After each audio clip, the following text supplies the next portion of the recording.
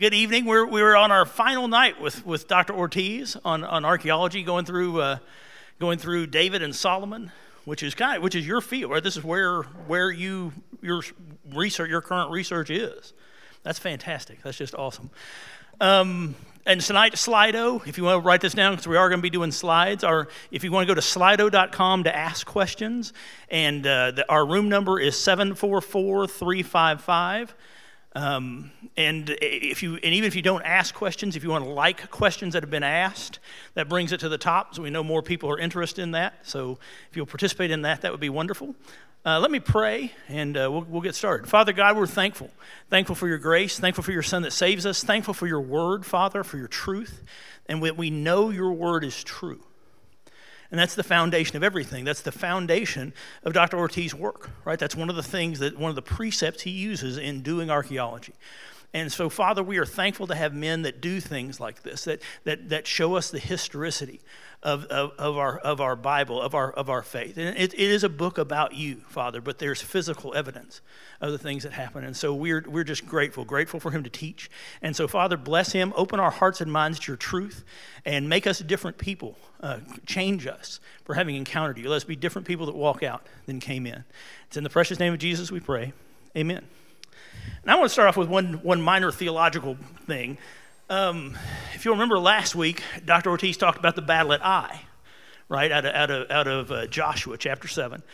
And if you'll remember, right, the people had been unfaithful, so God's anger was kindled against them.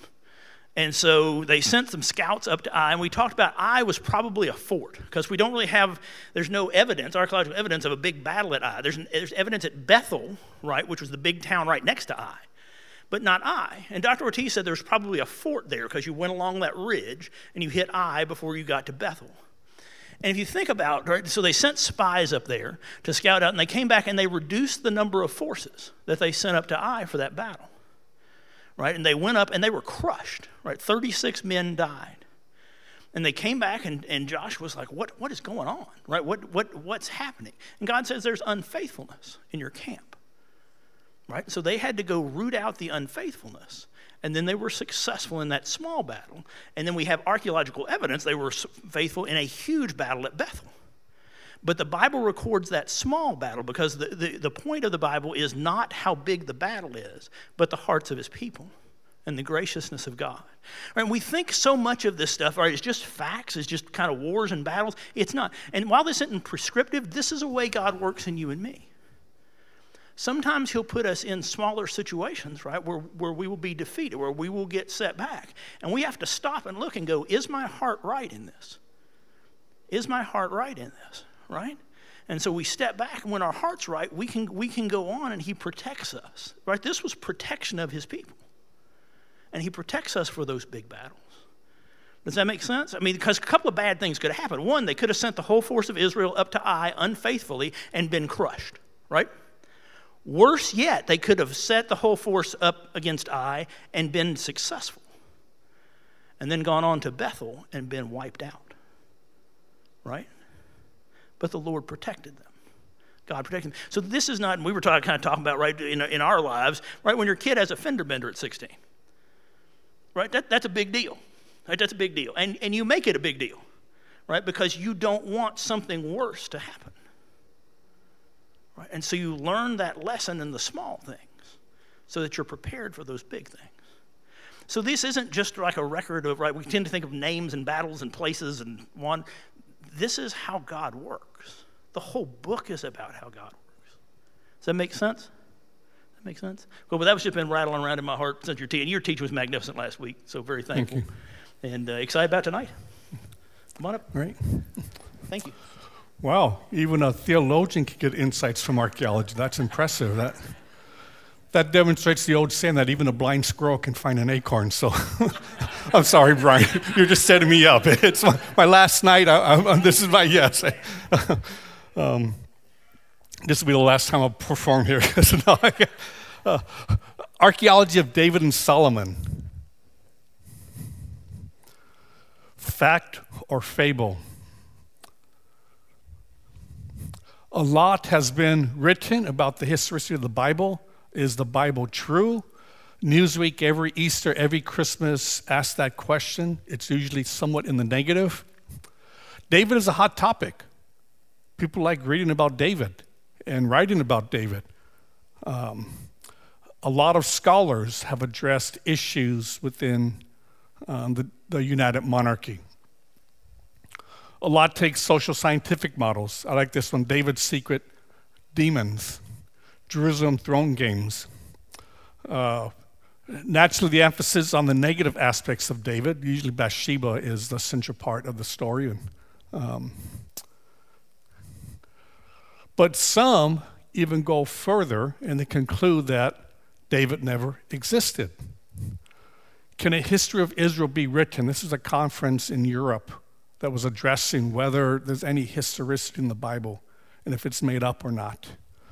This one author, Tommy Thompson, part of this revisionist school, took it a step further. The mythic past, biblical archaeology and the myth of Israel. So not only is he saying the biblical text is a bunch of myths, archaeologists are creating the myth by what we're doing.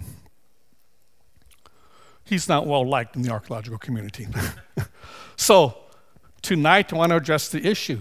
Is there historical evidence for the accounts of David?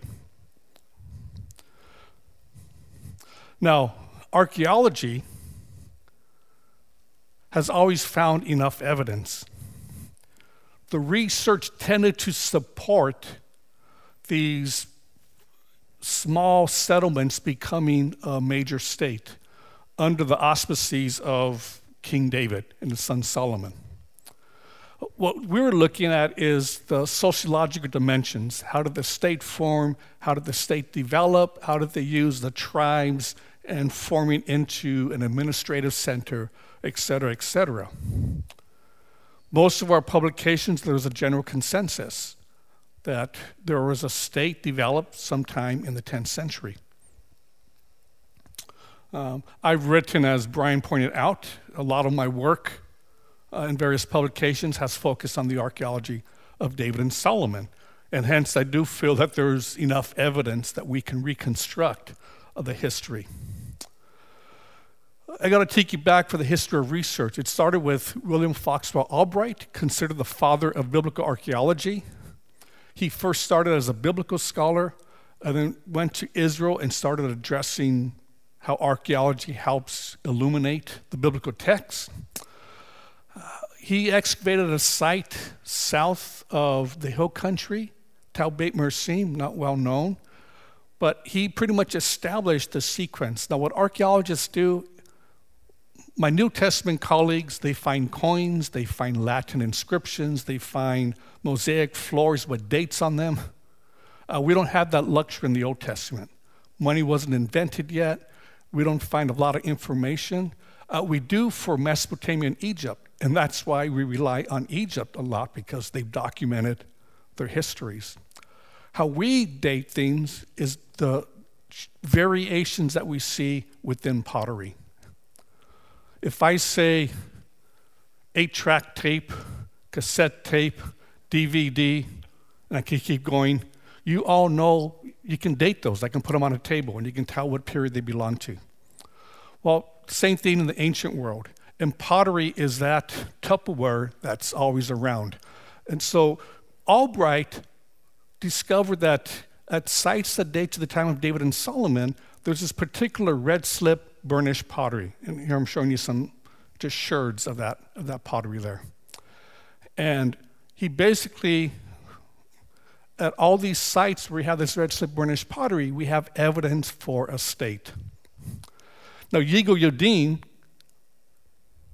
is considered the father of Israeli biblical archaeology. Started the program at Hebrew University. Key figure in the archaeology of David and Solomon. He excavated at Hatzor, up in the north.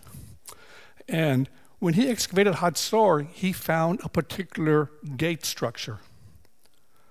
And he remembered the Germans at the turn of the century also had a similar gate structure found at Megiddo. And here you have the area of Hatzor, an area of Megiddo. and he remembered a text in the Bible. Now, this is the account of the forced labor which King Solomon levied to build the house of the Lord, the temple, his own house, his palace, the Millo, and we're not sure what this is, but it's some type of structure, the wall of Jerusalem, and then he goes beyond the capital city and talks about Hatzor, Megiddo, and Gezer.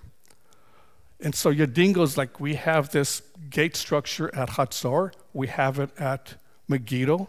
Perhaps there should be one at Gezer. Now, Gezer was excavated in 1912 originally. And McAllister found some structures. Now, archaeology was still in its infancy here. And what McAllister did is he added some buildings from various periods. And he called this structure a Maccabean castle, dating to the Hellenistic period, 3rd century BC. Yadin said there's probably an early Solomonic structure beneath here. And so he put forth this hypothesis that Gezer probably has this single type of gate. Well, in the 1970s, actually starting in the 60s, my doctor, Father William Deaver, started the Arizona School and new archaeology, processual archaeology. I went to go study under him at Arizona. He went back to Gezer in the 70s, and he basically validated Yadin's theory. And so now we have the classic textbook case of biblical archaeology, where you take a verse, and then that verse can be illustrated from the archaeological record. And you can see these 6-chambered gates. They have 3 chambers, some with towers, are all very similar. And he proposed this is evidence of this building project under Solomon. Now, we don't have any founding stone that says, this was established. I'm the donor that gave money to Lipscomb University, and my name's on a block in one of the buildings of Lipscomb or any other university. We don't have any graffiti. I hate Solomon. He's forcing me to build this. There's no, there's anything. We cannot connect a historical figure to these buildings. But what they show is a common origin or common, what I like to say, construction company. And we know who the construction company is. The Bible tells us it was the Phoenicians. They used Phoenician builders. So they came with a similar plan, a contemporary, 3 different sites, one up north, one in the central part. Gezer guards the pass up to Jerusalem, so Gezer was also fortified. And it gives evidence of centralized authority. These aren't 3 different cities, far apart that decided to build the same type of structure. There's some central authority that's telling them, this is what you're going to build. And so I can reconstruct this, that who is that central authority? It has to be some type of a king. It has to be some type of a great man who can make people do this, which is usually a king. And so the best fit is naturally the United Monarchy. So this became standard in every biblical archaeology textbook. And then you have this pendulum swinging back among the revisionists. Israel Finkelstein proposed, he didn't go as far as the revisionists in saying there's no David, but instead of denying the historicity, he says, we have our dating wrong. All this red slip pottery that fits all these gates and dates the gates to the 10th century actually belongs in the 9th century. So what he's doing is he's taking all the evidence for statehood and moving it to the 9th century. And therefore, all the evidence for David and Solomon is removed. And so that's been the debate. And well, who's David in the Bible? Well, David is just a small Bedouin chief. Remember last week, all those little villages that we dated to the Israelite period? Well, those get moved down too. And so David has to be a chief of all these little villages. And so that's how his model works. It's called the low chronology within archaeology. Big question, is there a crisis in methodology? Can one archaeologist look at one material culture and say, this 8-track tape dates to 1980, and another one say, no, it dates to 1960? I'm looking at you, Brian. I don't know why. If you know 8 tracks, who has 8-track tapes, still is using 8-track tapes. But you see where I'm getting at. It's like, no, everybody knows when it dates to, and so this is the debate going on. Can we miss the state by 100 years, get it off? Is the archaeological record in the image of the text? I.e., are we trying to prove David and Solomon that we're changing the archaeology to match up the Bible, which is what critical scholars will claim? Or is Finkelstein right and everybody's just wrong? Well, there's a reason Finkelstein and critical scholars can do this. We do not find any state documents. Here on the screen we have Hebrew bullae from the city of David, from Jerusalem, dating to the 8th century. And what these are the clay seal of a scroll. So you'd have a document, that scroll would be rolled up, a string would be tied around it, and then the king's signet ring will go on that lump of clay and seal it. You have a destruction. An Assyrian destruction, Babylonians come, a fire, the scrolls get burnt, but that little clay seal that's wet gets fired up, just like pottery, and it survives the archaeological record. So archaeologists can find these. These are found in one room in the city of David. And we can, okay, there's 36. So we knew there was 36 scrolls or documents in this room. We don't have anything like that during the time of David or Solomon. We don't have any royal seals. We do have some of the later kings of Judah and Israel, but not the great King David or Solomon. Surely we should find one of these little seals or signet ring in the archaeological record. If David was a great king, perhaps we should find one somewhere, and we don't. If David was a great king, and we have all these battles recorded in the biblical text, shouldn't we have them somewhere on a wall? Shouldn't the temple talk about David's exploits? Now, this is common. The past couple of weeks, I've been talking about Egypt, and we've been going to their temples and looking at the history, and they're recording some of the history there. So the assumption is David should be just as great a king as Merneptah, as Ramses, as Thutmose III. Where are the Israelite temples that have all these great battles listed on them? And so that's where they propose that in the 8th century is when the state developed, because that's when we start to have evidence of statecraft, bullae, writing, etc. This all changed in 1993 when the Tal Dan inscription was found. The Tal Dan inscription was found at Tal Dan. It's the northernmost site in Israel. It was broken up in 3 pieces. It was placed in a cobbled surface. So it was destroyed. It's not an Israelite stela, it's an Aramean victory stela that was placed at Dan. The father of my household invaded Israel before he slept with his ancestors. Then the king of Israel invaded the land of my father, and Hadad, my divine patron, made me king. Now Hadad was one of the Aramean kings. With Hadad riding before me, I marched out of my land and destroyed 70 rulers with the corps of chariots and horsemen. I put Jehoram, son of Ahab, and we don't have these names, they happen to be, missing or cracked, but we can, based on the letter and the dating, we can go to the biblical text and put the names of the kings in. And ruler of Israel, and Ahaziah, son of Jehoram, and ruler of the house of David, to death. This is 9th century. David dates to the 10th century.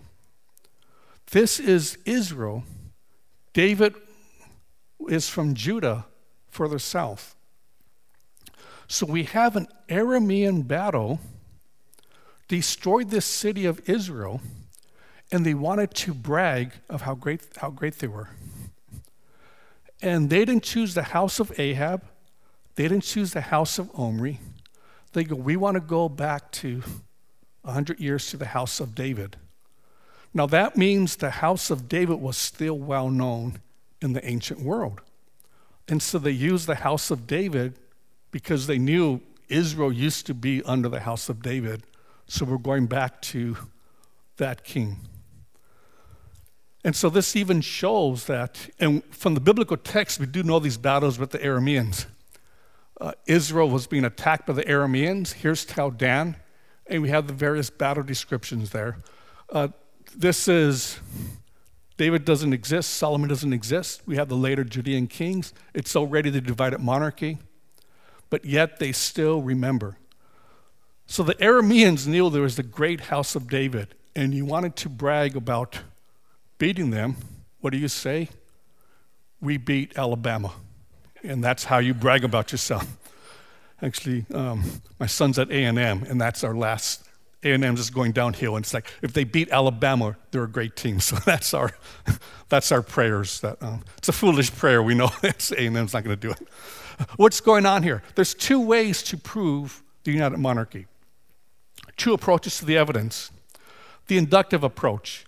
Critical scholars will come and say, well, if David existed, if he was a great king, we should find A, B, C, and D. We give a laundry list. What does a great king do? He brags about himself, so we should find all these things. We don't find these seals. We don't find this great inscription. Therefore, David didn't exist. This is a straw man argument. Although for the ancient world, that's what they did, Judah was unique because the king wasn't supposed to brag about themselves.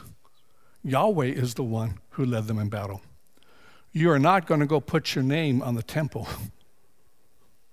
or you're not going to survive that evening.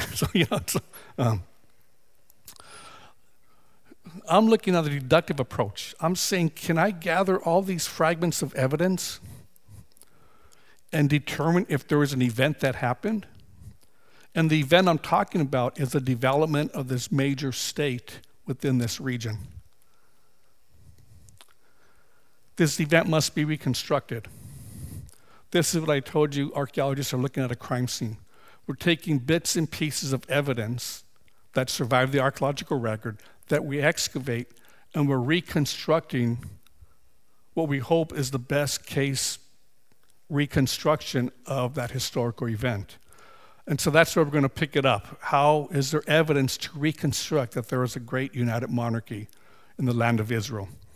And again, I'm looking at archaeology, but my heuristic device, my hermeneutics, we have the gospel message, but beneath that we have the social and historical events. So just like the devotion Brian gave, here's the gospel message. It's how they failed God. They weren't interested in giving us a history of the battle, but we're able to reconstruct it going from that story all the way down to the events. So we're going to look at 4 arenas. Some of these I've already covered. The historical data, the collapse of the Mediterranean world. This created a vacuum in the land between. Ramses II lost his labor force. They were part of this mass migration coming up. Egypt was no longer as great. We do have a later pharaoh who does encounter a group of people, Israel, in the land. So we have a datum point. Okay, Israel's already there, 13th century. This collapse fits the geopolitics. A vacuum was created. No longer do we have the might of Egypt or the Hittite Empire that controlled this land. So what happens when you have this vacuum? Small secondary states are going to develop. I have a professor who used to say, when the cat's away, the mice will play. The big cats are Egypt and Hittites. And now we have all these small mice, the Philistines, the Edomites, the Moabites, the Israelites, the Ammonites, the Perizzites, all the ites that we skip. So all these groups are vying to become in charge of this area. And we see this in the Bible. The Philistines are the ones who started first. They start to develop into organized central authority. And the book of Samuel talks about this. The Israelites say, we want a king like the Philistines. We want centralized authority. We want health care. We want A, B, C, and D. And what does the prophet say? No, God's going to provide that. If you get a king, you're going to have to be conscripted. You're going to have to work for the king, etc. Settlement data. We've already talked about this demographic shift. All these sites, these settlements, that shift from 219 sites to 505. All these sites that are just going away, and all of a sudden towns springing up.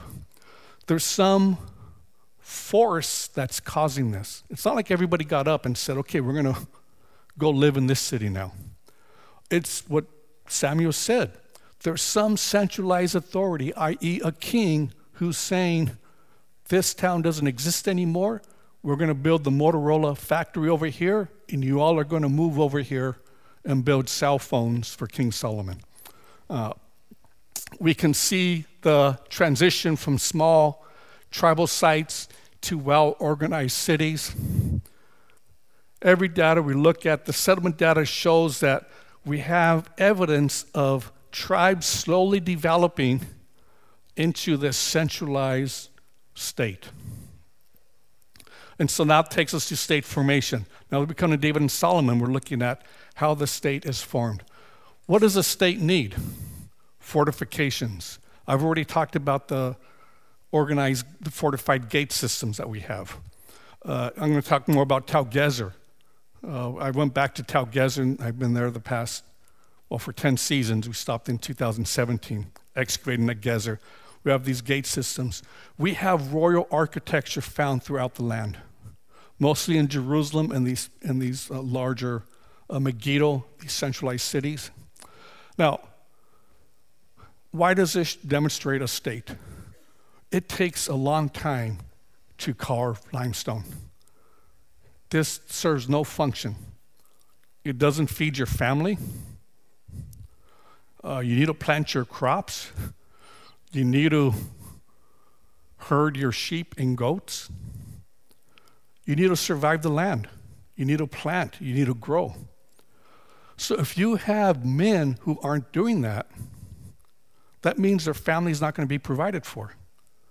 You do not become a rock carver if you're an Israelite. Unless you have a king who says, you carve this rock and spend a year carving it, I'm going to make sure your family is fed. I'm going to make sure you get paid in silver, etc. You fight for me and join the military. I'm going to make sure you have land. I'm going to make sure your family gets A, B, and C. And that's what a centralized authority does. So when archaeologists find something like this, royal architecture, it already implies a stratified society. Somebody becomes a rock mason. His son becomes a rock mason. Somebody becomes a sewer for the king's garments. And then you have specialized work. Government buildings, palaces, all of a sudden we see them all over the place. Pillared storehouses and stable, or sometimes called tripartite buildings. These are just storage buildings. Sometimes we find at Megiddo, it looks like they're stables. We have troughs to feed horses, and we have like a parade ground. Other times we just have like one. And what this is sort of like a storage facility. You have to pay your taxes to the king. You have to pay your tithe to the temple. But you live 3 days from Jerusalem.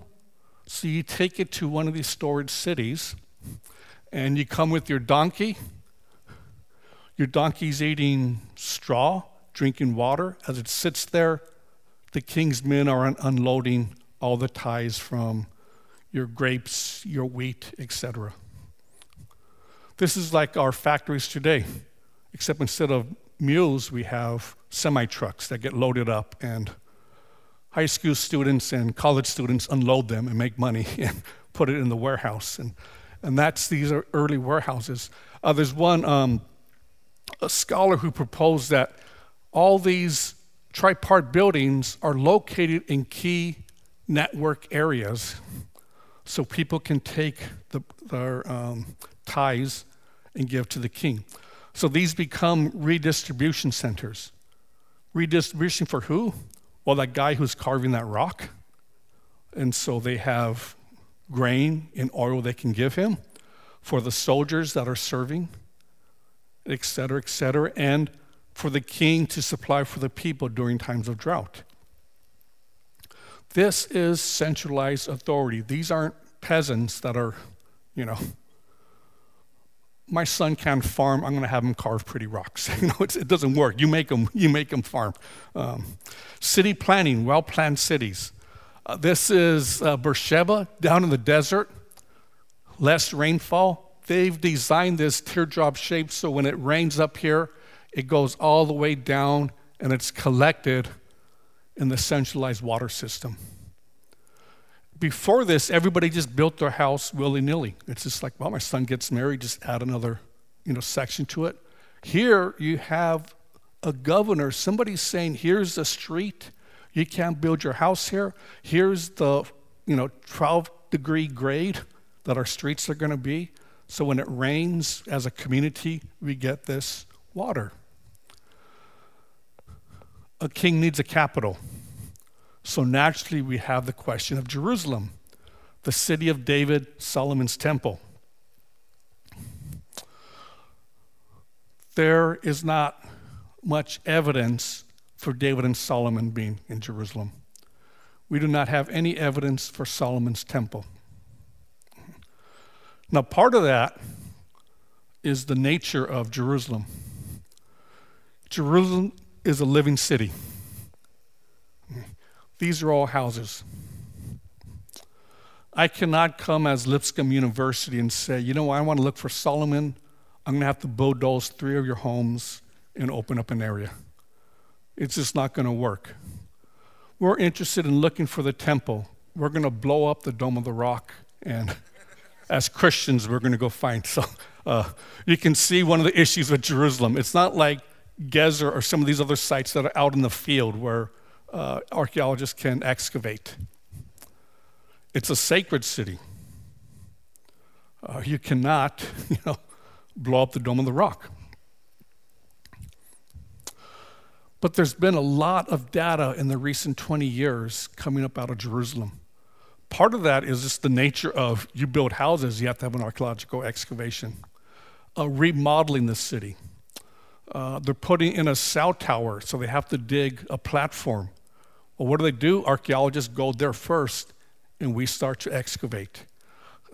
There's sewage problems. They got to redo a drain pipe. This is how the Pool of Siloam was recently discovered. They had a sewage problem. They had to dig out a trench to replace the sewer. In the process, they discovered the Pool of Siloam that dates to the time of Jesus. They don't put that in the article. They just say, we designed this, but it's actually a problem with sewer. And so that's the nature of Jerusalem, and there's been a lot of work done. City of David excavations, we know that this Ophel Hill is the Old Testament site. This was the Jebusite city that David conquered. And then Solomon eventually built the temple further north when they got the threshing floor of Araunah. So most of the archaeological excavations have been on the slope. You can see the top has Silwan, the Arab village, and then archaeologists, Area G, the Middle Bronze Age gate, another southern excavation down here. So anywhere that there's not a building, archaeologists have tried to put an excavation area. And here's just the plan of the various little pieces of excavations. They're building a big, massive parking lot structure here for the tourists. So because of that, they bought out different homes, and now this is just a wide area on the Opal Hill where they're able to excavate. They've been doing it for like the past 15 years. Eventually, there'll be a bus parking lot so people can go into the old city. But right now, archaeologists are busy excavating before tourist season. You have to remove it. City of David excavations. This has been well excavated, and all of a sudden, we discovered a large, massive water tower and fortification. It started with the time of Abraham, but this is an old Jebusite building that was reused in the Iron Age period. So we do have part of reuse for the capital. Eilat Mazar has excavated here in the city of David, and archaeologists have always known about this stepstone structure. Most think that this is the Milo because it's always being rebuilt. And this is some type of just subterranean substructure to support whatever is built on top. Now here's an example. This dates to the Old Testament. This dates to the Persian period, Nehemiah's wall. This is the Roman period. Everybody who builds in Jerusalem has to put their wall on the edge, and then everything on the top of the hill, they shave off and build their city. So where's David's city? It's in the valley. I mean, everybody who came, they would shave it off and dump it down the valley and build their city. We do have a house that dates to the 8th century. This is where the Bulai were found. But Eilat Mazar, they were building a new tourist center for the city of David. And so we had a small dig, and you can just see it's only like 15 meters, 30 feet between this house and another house here. And what she found is on top of this stepstone structure, a large building. And this is a palace-type structure. And she claimed this is the palace of King David. Now, she's cheating a little because this palace dates to the 9th century. David's in the 10th century. But it's built on bedrock because you need to build on not sand, but the rock. And so they would have cleaned out this 10th century building and then built their 9th century palace, the later kings. But in certain pockets beneath this 9th century building, we have good 10th century pottery. So she knows there was an earlier 10th century building there. And it's sort of like when you rip up carpet and then you see the old linoleum that dates to 1970, and you rip that off and you see the older linoleum that dates, you can date the surfaces. Well, archaeologists are doing the same thing. We rip off a surface, we can see a surface under there. And what we have is we just have patches of that earlier linoleum. But based on the linoleum, we can date it because it's lime green, and we know we don't put lime green linoleum down anymore. Or I don't know, I just know my wife tells me and I just do what she says. But yes, but I know it's a color that we don't use. So that's what she found. She found a palace there that has a long history on top of the stepstone structure. So there's a debate, but most agree that it's probably dating to King David. Further up the slope, again, it's construction. They're widening the road. They're creating a walking path here. So they're able to excavate right here outside the old city.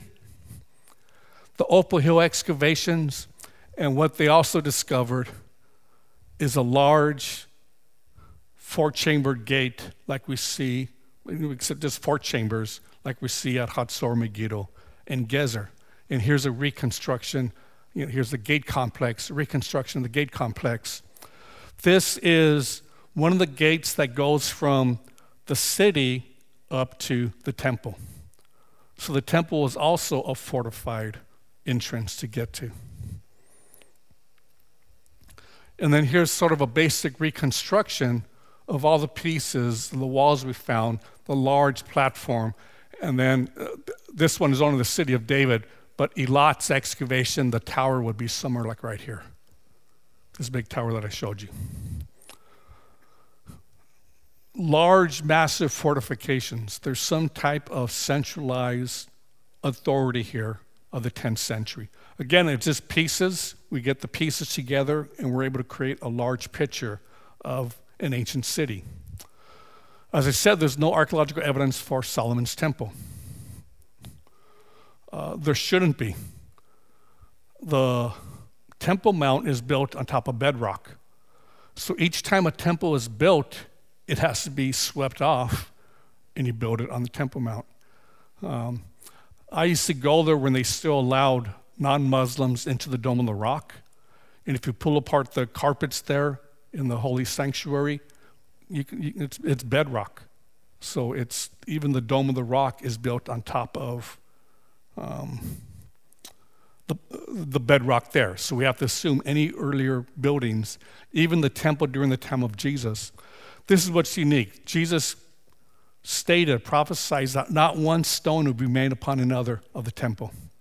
And it's one of the few prophecies that archaeology can prove, because there is no wall of the temple on the Temple Mount. There are many men who on the internet say they found a wall, but do you trust them or Jesus? I'll let you decide. But what we can do is a comparative analysis. We have, since the second millennium all the way to the Roman period, a history of temples and how they're built. And so we can take the biblical account, and it gives us a lot of measurements, reconstruct this tripartite temple, and then compare it to other temples. During the time of Abraham, you had a Migdal temple. It was just a single temple, a holy place, and a portico, and massive fortification. This is a big, it's called the Migdal because that means fort. And so, okay, this is just a massive temple. That's how they built temples, square-shaped. And then they start to get elongated. And then around the 10th century, you have the tripartite classic temple, where everybody realizes the deity resides in the inner chamber, and the priests serve the deity outside the inner chamber. And you have this level of holiness that we see described in the Bible. And then when you get to the Persian period, it becomes square-shaped. So if the Bible was written in the Persian period, like some scholars suggest, and that's when they created the story, whoever wrote it should have described a Persian temple in the book of Kings. Well, this is how a temple looks, because they wouldn't have seen Solomon's temple. And what I'm proposing to you is whoever described Solomon's temple described a good 11th, 10th century tripartite temple, because that's what was in vogue in the ancient Near East. And again, who built the temple? The Phoenicians, the same construction company, came and said, this is how you build temples.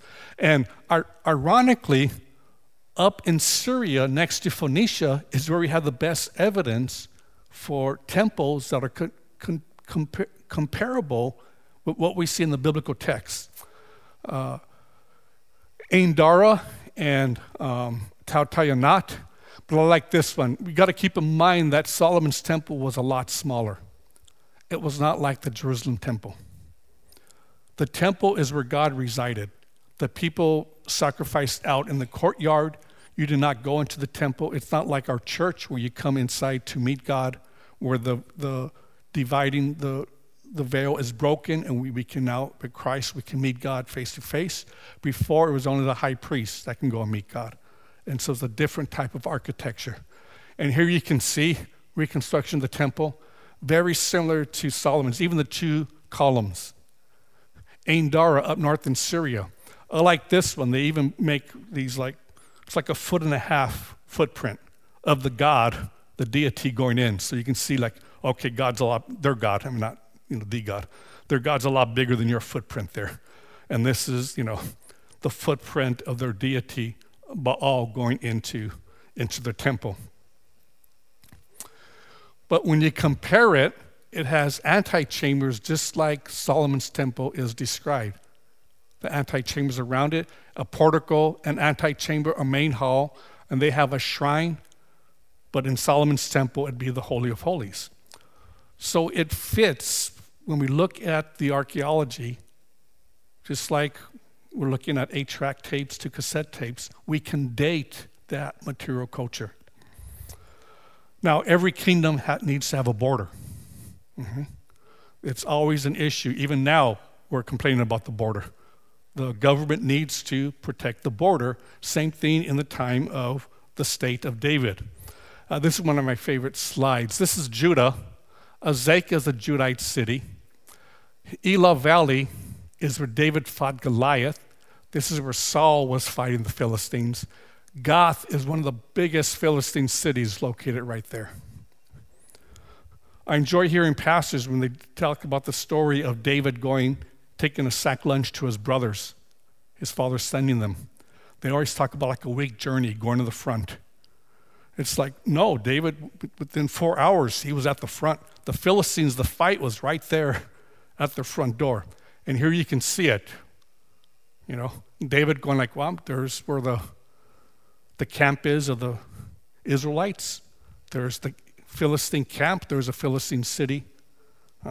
This is a border issue. Recent archaeological excavations have found that there's still some Canaanites living in this pocket here.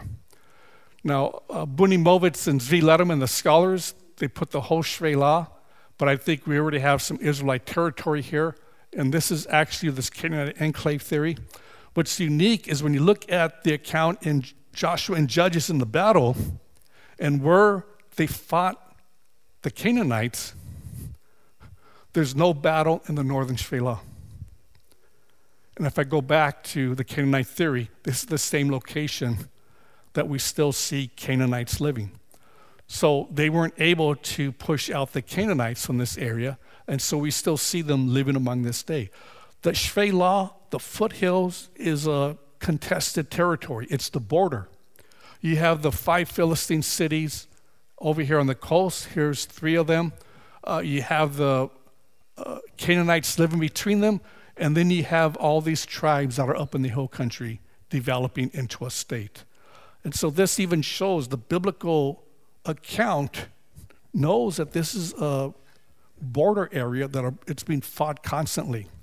So recent trends in archaeology, I'm going to talk about my excavations, but also another excavations. Kayafa, unknown site. It's been surveyed. People have driven by this site. They just said it was a Hellenistic farmhouse because we have Hellenistic pottery there.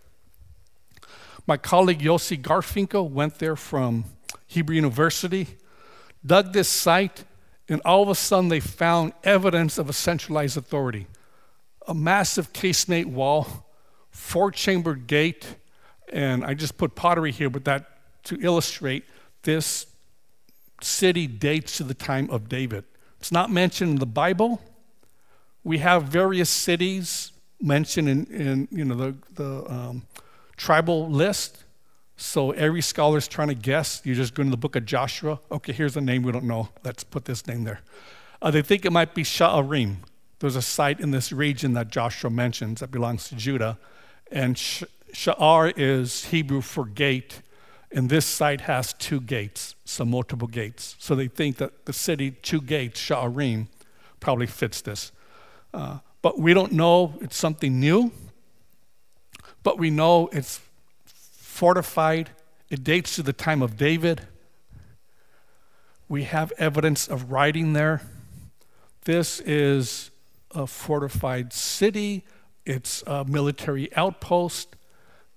It sits right, and that slide I showed you, Kirbet Kayafa against Hawasafi and Ekron.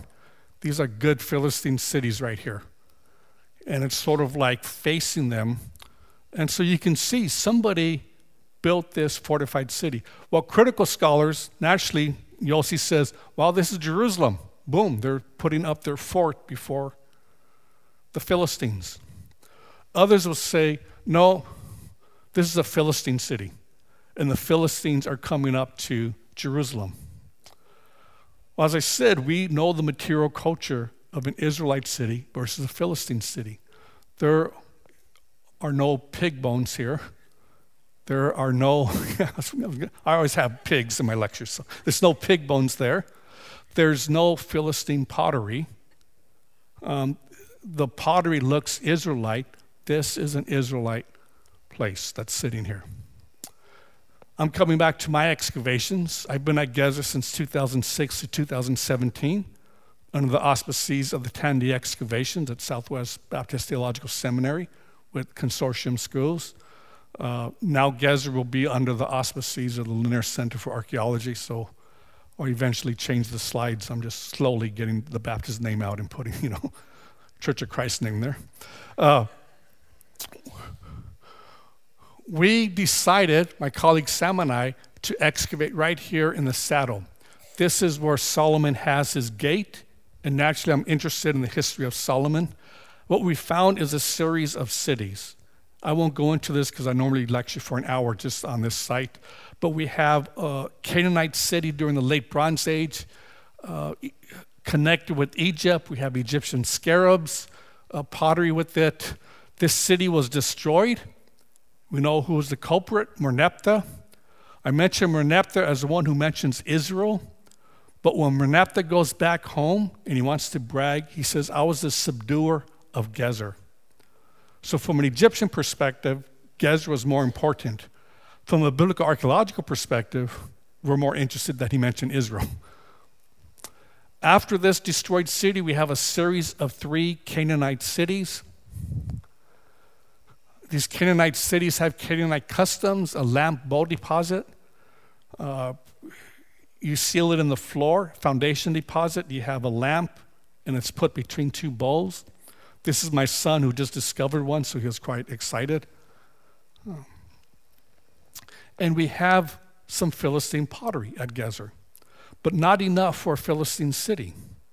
So it looks like Gezer was trading with the Philistines, but we have this account of a battle with the Philistines. David chases them off the hills, and so David did just as the Lord commanded him after this battle, and he struck down the Philistines all the way from Gibeon, a good Israelite city, down to Gezer.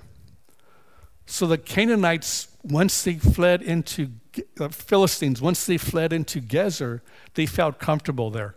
We don't know if they had a treaty. We don't know if they were, connected with them, but they got into this fortified city, and David stopped the pursuit. The last phase of this city, these buildings, it turned to a cultic center.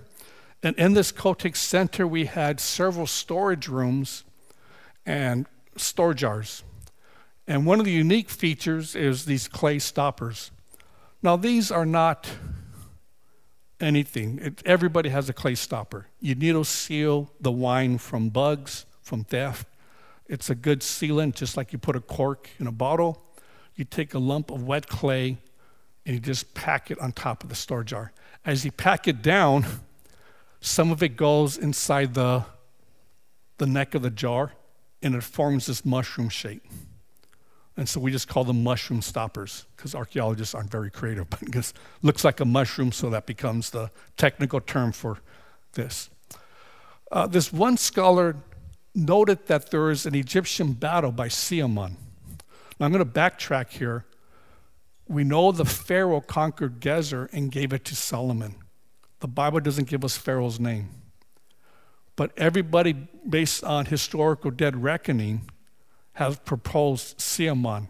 This is the only Pharaoh that dates to the time of Solomon and David, etc. Well, he's found that Siamon has his seals all over the southern Levant. And, we have a picture, more pictographs of this seal. And somebody said that on some of these clay stoppers, we find a seal on the stopper, a signet of the king. So my colleague Sam Wolf goes to our lab and pulls them all out.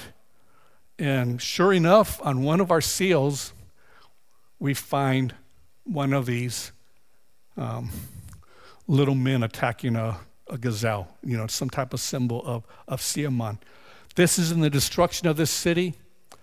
This city is destroyed, and right on top of it, we have a brand new city, and the Solomonic city gate, and we found a large palace. We call it an administrative center. For Christianity Today, I called it Solomon's Palace because I wanted to make the press here in the U.S., and they're going to pick up on that. But it's just some type of administrative building. Solomon was not here. I don't think Solomon ever visited Gezer. He was up busy with his wives in Jerusalem. But we mean under the auspices of the king Solomon, this city was formed. And Solomon fortified it. We have that one verse there. And right beneath this city, we have a destroyed city with Pharaoh Seamon. So this is Solomon, one of Solomon's father-in-laws. Here's just a close-up view of the palace.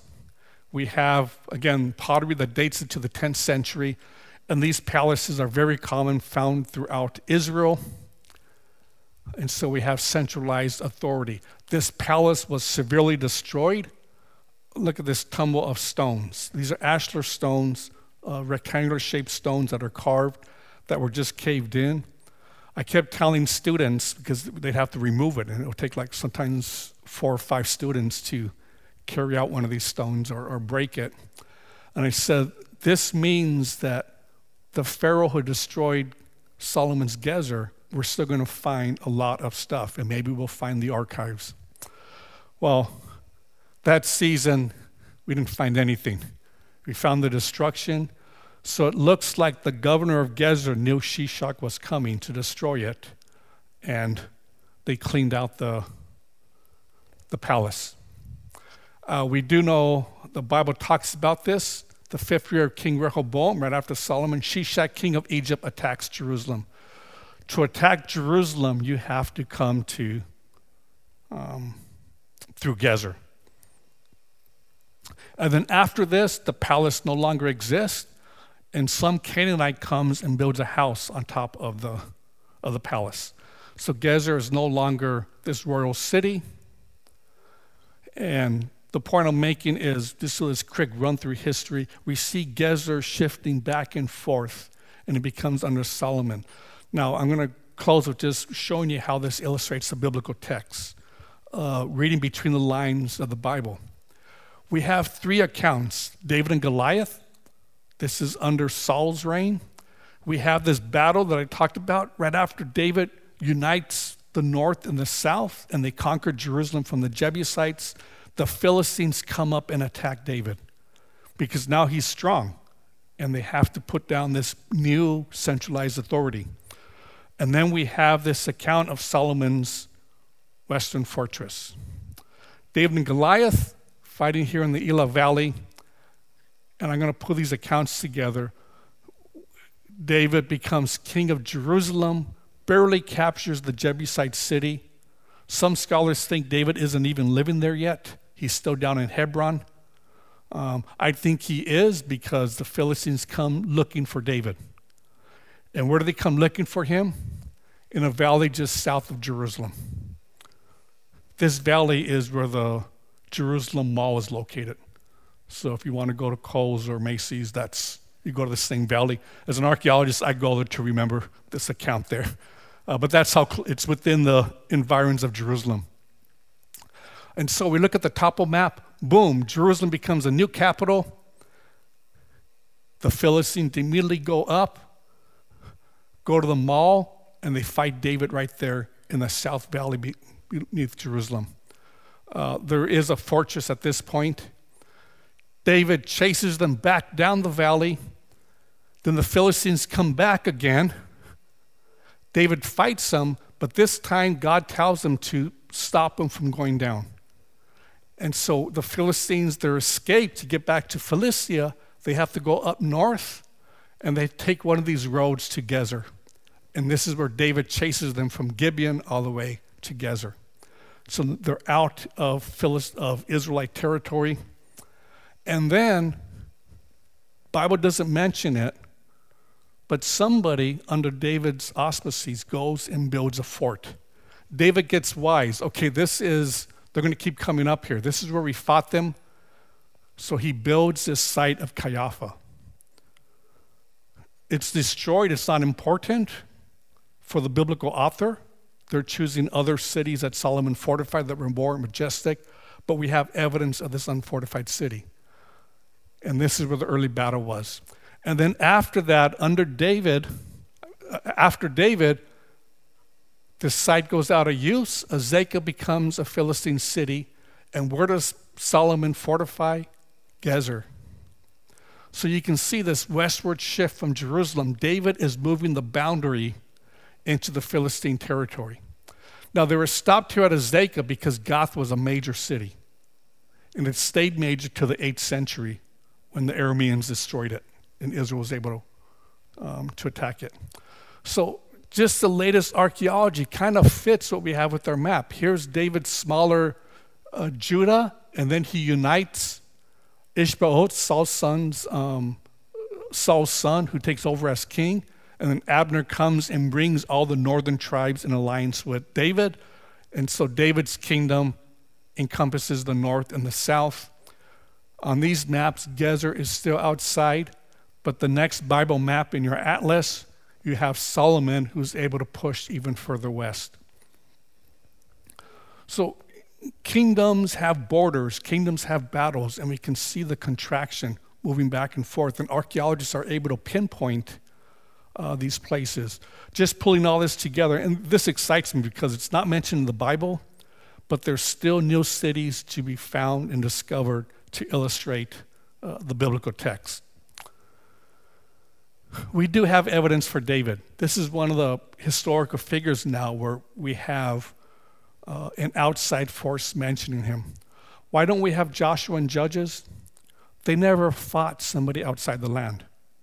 They only fought locally. But the minute David or a Judean king or an Israelite king goes and fights Aram or Egypt, then all of a sudden we have them in the biblical text, and we have records of them. David was the first one to expand his kingdom, so now we start to have an Aramean kingdom talking about this great house of David. We also have Israel in the Manasseh, Stella, and Mesha we think there is. But so was David a king or a shepherd chief? I think when we look at the archaeological record, we can tell that, yes, he was a shepherd chief that God chose to forge this great nation that eventually became the United Monarchy under Solomon. And archaeology does show that. Are the stories of David and Solomon fairy tales? Well, I'll propose that there was a crime. We can put all the evidence together, and we can see that they fit the historical record. Does it matter? I think so. Our faith is based on God acting in history. Christianity is unique. It's a historic faith. It's our God did something, and we believe it. And even so, when we look at God speaking to David, and he talks about, in the context, his son coming on throne, but he talks about a house and a throne that will be established forever, and a messianic prophecy. I will be his father, and he shall be my son, and I will not take my loving kindness away from him, as I took it from him who was before you. But I will settle him in my house and in my kingdom forever, and his throne shall be established forever. And so now we're no longer looking for that king of the land, but we're looking for that son of David who is going to be the chosen one, the Messiah that eventually came. And so that ends. If you ask a question, future research, this is what the Lanier Center is doing. Ceramic analysis. We have a new site now. We're working with the Israelis further south. So I want to kind of continue this Philistine-Judah border fight. That's kind of where my research is. And so that's where I'm at. Hopefully this summer, some of you are more than welcome to join me. You don't need any experience. We take theologians, but we have a role for anybody. So talk to me after or in church. Come up to me, and if COVID situation doesn't affect us, we plan to be in Israel next summer. we plan to be in Egypt this December, so we have a lot of projects going. So thank you for putting up with me. I enjoy talking about God's Word and its historical foundation.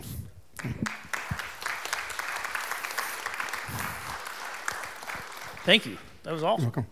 And we do have a few questions that came in. First one harkens back a couple of weeks. He said, the question is, has there been any major finds in or around the Red Sea as to God parting it? No.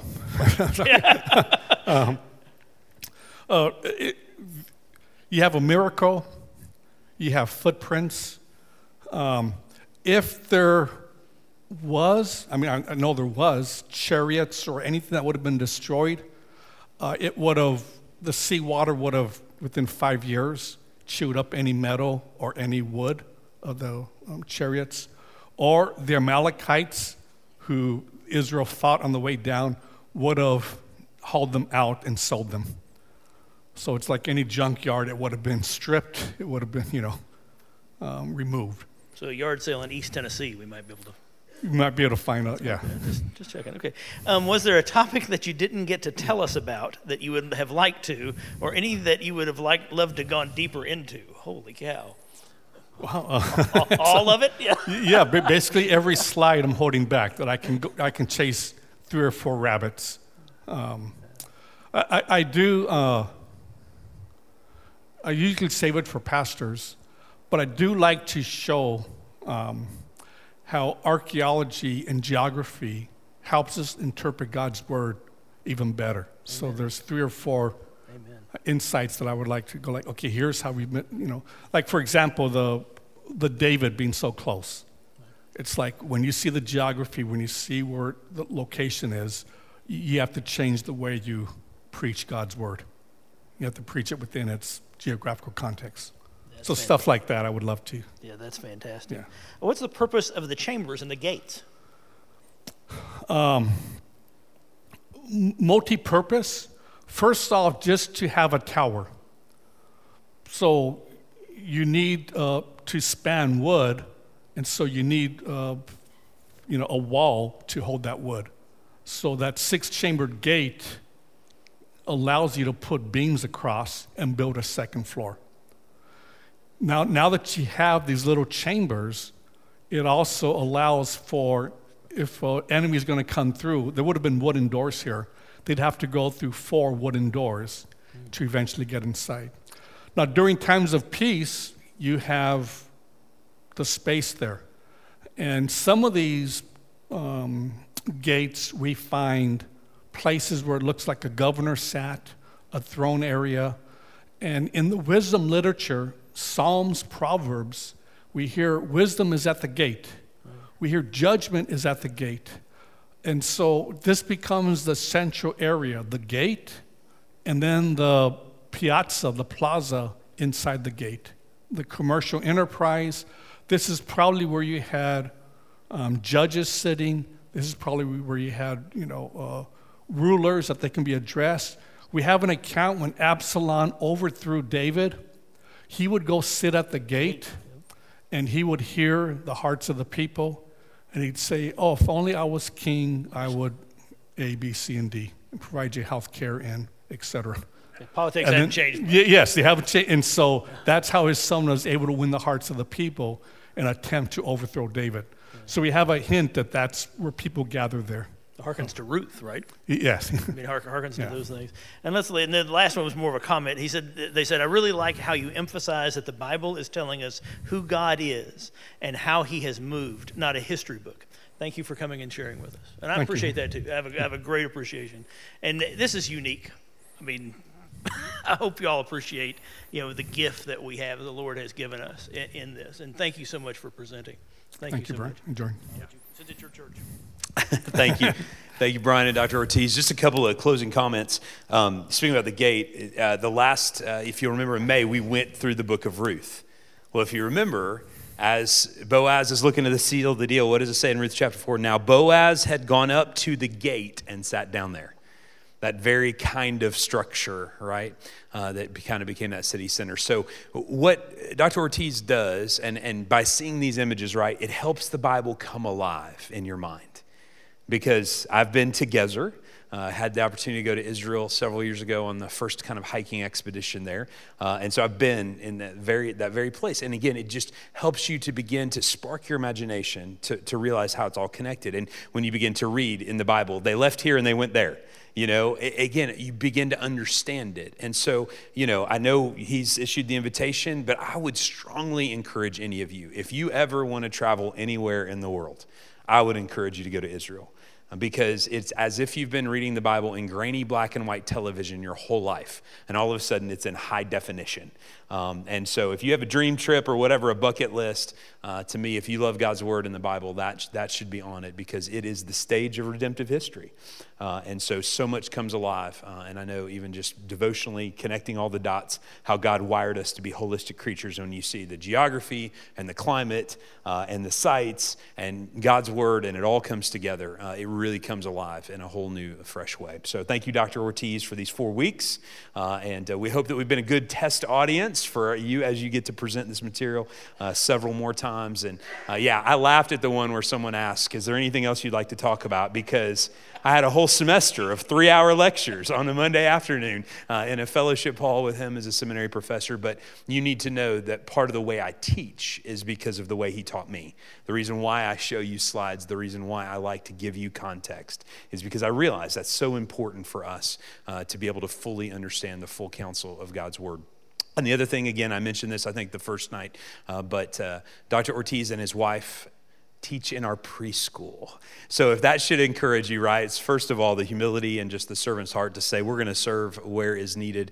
But the fact that we've got one of the finest archaeologists in the world teaching our preschoolers, right, should tell you something about their heart and just their passion for the church, and the fact that he's not just presenting at these scholarly conferences, but he's a part of a local church and is serving. He really connects the dots between the academic world and the practical. So we're grateful for you.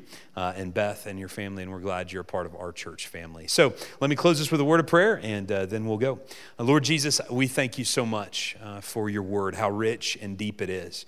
We thank you for people like Dr. Ortiz who have devoted their life, God, to study, to help us understand, God, how your word, God, is true. And God, we can see how all of the arrows begin to line up to paint that picture of redemptive history that you've given us in your word. So, Lord, thank you for the fact that even just with the tip of the iceberg of all that he knows and has experienced, he's been able to share with us, God, this evidence and these truths. And Lord, that we can know that our faith, as he said tonight, is a historic faith. God, it's not based on myths or fables, but you interacted with real people in real history, God, in order to bring about your plan. And so, God, I thank you for the fact that this whets our appetites to dig into our Bibles even more, to have a desire to know you and your word. And so we pray that you bless him and Beth and their family, God. We're grateful that they're a part of our church family, and we pray that we continue to pray for and support them as they continue the work that you've called them to. So, Lord, thanks for this time together. We love you, and it's in your name we pray. Amen.